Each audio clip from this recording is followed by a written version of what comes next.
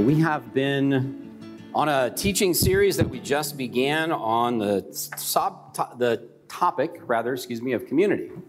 We're talking about the art of community, the ability for a group of people like this to create genuine connections with each other by the Spirit of God. And what we've been looking at to help sort of guide our thinking is the book of Acts, chapter 2. We began with Pentecost last week, which is, of course, the celebration at the beginning of Acts chapter 2 when the church was born, when the church was birthed. And we read that odd passage where the disciples are gathered in what's called the upper room, and they're waiting. Remember, they're confused, they're frustrated, they're disoriented because Christ has gone away. Christ was risen into heaven. And even before that, when Christ was appearing to them, it was sort of intermittent, and they often didn't recognize Jesus. There was this real sense that something had changed after the death and resurrection of Christ. Jesus leaves them and says, wait, because I'm going to be sending a helper. I'm going to be sending the Holy Spirit to you. So they wait. And 50 days later, Pentecost happens, and we see this bizarre sort of scene where what the scripture describes in Acts chapter 2 is that tongues of fire come from heaven and alight on everybody's head. And then something really odd happens. And that's what we're going to read today. So it's Acts chapter 2. I'm going to start in verse 4, which is where we left off last week. We actually read verse 4 last week, so you're not going to see it up here. This is going to start in verse 5, but I wanted to back up one passage so that you could hear this. It says, all of them, that is the disciples, were filled with the Holy Spirit and began to speak in other languages as the Spirit gave them ability. Verse 5. Now there were devout Jews from every nation under heaven living in Jerusalem, and at this sound the crowd gathered and was bewildered, because each one heard them speaking in the native language of each. Let's pause there for a second. I mentioned this last week, but what's going on is this is the Feast of Pentecost, one of the most important feasts in all of Judaism. And the Jews are scattered throughout what's called the diaspora. That is, the Jewish people, the ethnic group, have been scattered around the ancient world. And oftentimes they come back from wherever they have been. And they weren't there for a year or 2 years or 10 years. They've been there for generations wherever they've come from. So they could be coming from Egypt and very much identify as Egyptian Jews. And then coming back to Israel to celebrate Pentecost as Egyptian Jews, speaking the language of Egypt. And so essentially what you have during Pentecost is a regathering of Jews from all over the ancient world, but they are all, for all intents and purposes, foreigners and strangers in their own ancient native land and speaking different languages. So this is why in verse 4, it says that the Holy Spirit, when it came down like fire upon all of the disciples, that they were filled by the Spirit and able to speak in other languages. Because as it turns out, all of those gathered for Pentecost are bewildered because now they're hearing the disciples speaking in their own tongue, their own language. Okay, are you with me? Some of you are having a hard time listening because you're like hearkening back to your Pentecostal days when you were told that tongues was something different. I know, that's me too. I spent the better part of my 20s in a deeply Pentecostal church where well-meaning people prayed fervently over me so that I could pray in some strange language that sounded alien so that I could be closer to God. All right, little secret, don't tell anybody I said this. This includes those of you who are watching live on Facebook. I can speak in tongues in that way. I don't know that I even believe it anymore, but I can do it. And it actually is kind of fun. I don't even have an explanation for that. But that's really not what this passage is about. So if that's you too, if you were exposed to kind of Pentecostalism where some elder spent, hours praying over you so that you could burst forth in some sort of unintelligible, ecstatic language, I want you to recognize the deep irony of that. It's ironic because what happened to me is that somebody prayed for me that I could speak in an unintelligible language so that I could be part of the inside group. So I could be part of the club. So I could literally speak the language and be a part of an insider group. And that feeling of being a part of an insider group is deeply pleasurable. There's a reason why we have tendencies towards tribalism as human creatures. It's because we like being in when everybody else is out. That is deeply ironic because what's happening in the book of Acts is not that people are learning to speak a language so they can be a part of the in-group. What's happening is the eradication of a notion of an in-group. The disciples are being empowered to speak other languages so that those who are excluded by the barrier of language can now be included. What's happening here is not the formation of a special group of people who belong only to each other. What's happening is that special group of people is being blown up, and those who didn't have access to it now have access to it. I'm going to prove that to you in just a moment, the very best of my ability, if you believe me. But before we get there, let me just read a little bit more. Verse 6, so at this sound, the crowd gathered, and they were bewildered because each one of them heard speaking in the native language of each person. Amazed and astonished, they asked, are not all of these who are speaking Galileans? How is it that we're hearing them in our language? And then it goes on. We're not going to dwell on the list of places that these folks are from, but look down at verse 12. It says, all were amazed and perplexed, saying one to another, what does it mean? And others sneered and said they're filled with new wine. In other words, the explanation for this bizarre event whereby everybody can hear in their own language, whereby everybody can understand each other, the explanation is these disciples are drunk. Seems plausible. But Peter, verse 14, stands up and says, no, the issue here is not that they're drunk. The issue is something else entirely.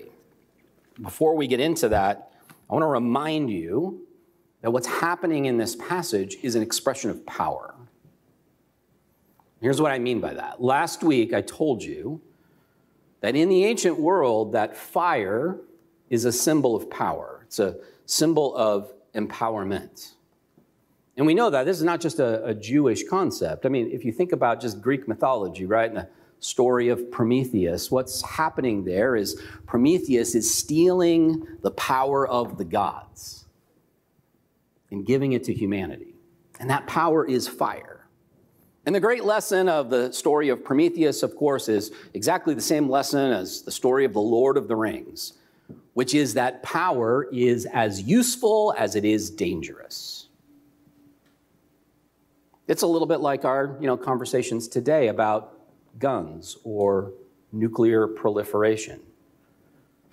Power can be extraordinarily useful, extraordinarily beneficial, but it also can be very dangerous if used poorly.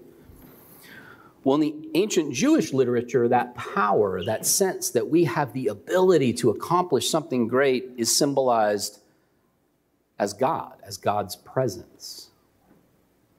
And I told you that, the story of the burning bush, where Moses sees the bush burning but not being consumed, and the story of fire accompanying the Israelites through the desert by night. And all of these images of fire, including Acts chapter 2, are symbols of how the power of God is present to help us accomplish something good, not something destructive. So what is it that's being accomplished here? Let's look back at the passage, Acts chapter 2, verse 17. Peter says to the crowd who are bewildered, no, we're not drunk. We haven't been drinking. It's far too early in the morning for that. Verse 17, he says, this is just like the prophet Joel declared. In the last days it will be, God declares, that I will pour out my spirit upon all flesh. Kind of people that are right, not the kind of people who align with me politically, not the kind of people who love the sorts of folks that I approve of, but all people.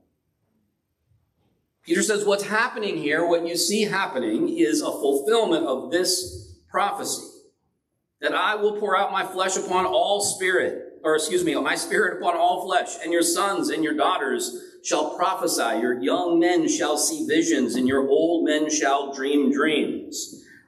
Even upon my slaves, both men and women, in those days, I will pour out my spirit.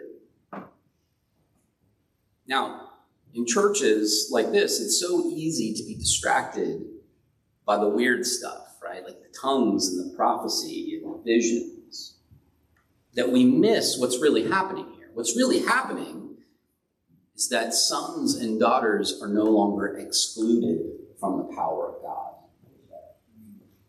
What's happening here is that old men and women are no longer excluded from the power of God, that slaves are no longer excluded from the power of God. What happens in Acts chapter 2 is nothing less than an eradication of those barriers that we have a tendency to erect. And this should not be a surprise.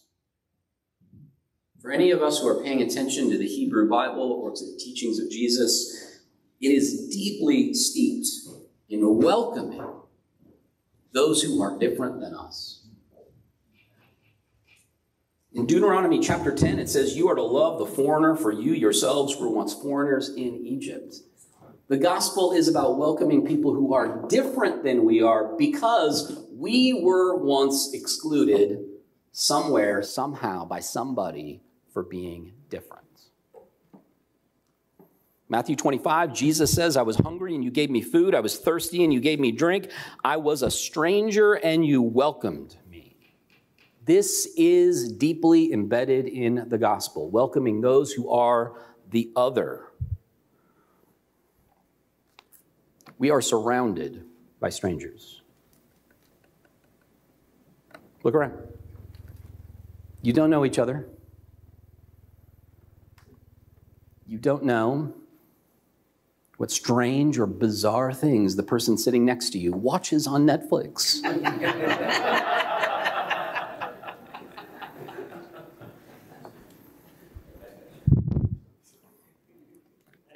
Dietrich Bonhoeffer was a Lutheran pastor living in Germany in World War II.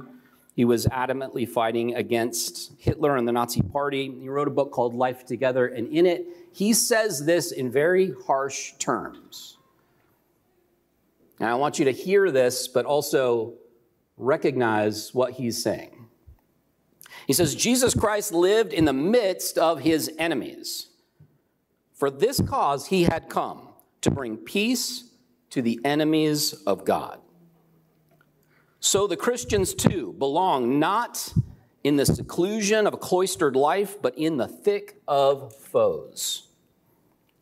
There is his commission, his work. The kingdom is to be in the midst of your enemies. The kingdom is to be in the midst of your enemies. And he who will not suffer this does not want to be part of the kingdom of Christ. Listen, when Bonhoeffer is talking about being in the midst of enemies, he is not talking about Muslims or atheists or agnostics or Buddhists. He is talking about other Christians. His context was Christians who supported Hitler. And he fought against them. But he understood that people who considered themselves to be a part of the same tribe often were set at enmity with each other, and the gospel was about bringing understanding so that we could be at peace. Acts chapter 2 is about understanding. It's about the power of God to come and inspire us to learn each other's language so that we don't kill each other. And I am not speaking metaphorically. The great gospel singer, black activist, and scholar Bernice Johnson Reagan said it like this: there is nowhere you can go and be with people who are only like you. Give it up. She was talking about this understanding in political movements of the difference between home and coalition. And she said, when we are in coalition together to accomplish good things, we are united with people who want to kill us. She was speaking as a black, queer woman feminist who was joined with others for the purpose of bringing civil rights. She said, this is not comfortable. Coalition is not comfortable. It's not where we go to be well-fed and grow fat and be nurtured at a nipple and so that we can feel good for the rest of our days. She said, that's home. We go home for that. Some of y'all want to go home when you come to church. But this church especially is a kind of coalition. And I think that's the gospel. Amen. I think that when we're willing to be in relationship with people who see the world differently than us, if we have any glimmer, any hope, any sliver of understanding for each other, that's the power of God in your life doing it. This is a matter of life and death. It really is a matter of life and death. In 1970, a Catholic Monsignor, whose first name was Michael, I won't share his last name, left the priesthood. He was a Monsignor in San Diego County. He was one of the founding Catholic priests of the University of San Diego. He presided over the memorial service for John F. Kennedy at San Diego Stadium. He left the priesthood in 1970 to become the pastor of a tiny little church at the corner of Freeman and Topeka in Oceanside. Oh. He ceased to be Monsignor Michael and became Reverend Michael and pastored this church right here for about 6 months. And at the end of that 6 months, he was found one morning dead, washed up on the shores of the beach in Carlsbad. He had left a note that said that he just could no longer live the way that he had been living. And so on that night, he walked into the ocean and died. And that note was found by his longtime partner, who was the male priest at the Episcopal Church in Carlsbad. Reverend Michael spent decades of his life as a closeted gay man in a church that refused to celebrate him, that would not make space for his relationships, that first led him to leave his faith behind and pastor a tiny little church in Oceanside, but ultimately led him to take his own life because of the enormous pressure to conform and to deny who he really was. That's part of this church's legacy. We do what we do here today, partly because it's the gospel, because it means being faithful to the gospel. But ultimately, we do it to save lives.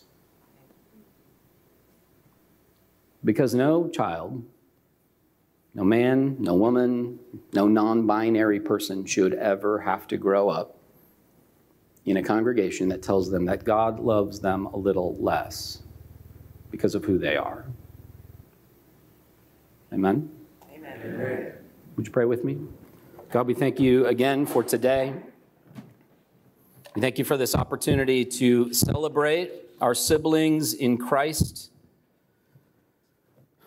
who are a part of the LGBTQ community. We thank you because these words in this ancient library of Scripture offer us powerful testimony to how your Spirit opens new possibilities, for how your Spirit, like a fire, is empowering us to bridge the divide to eradicate judgment,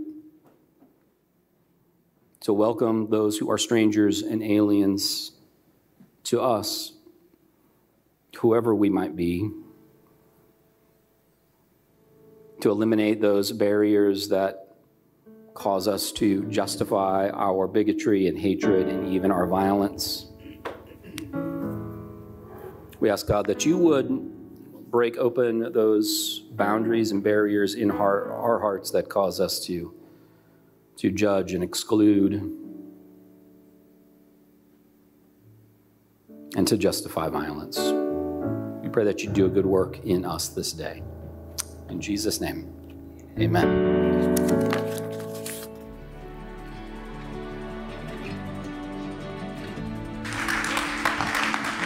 Thank you guys so much.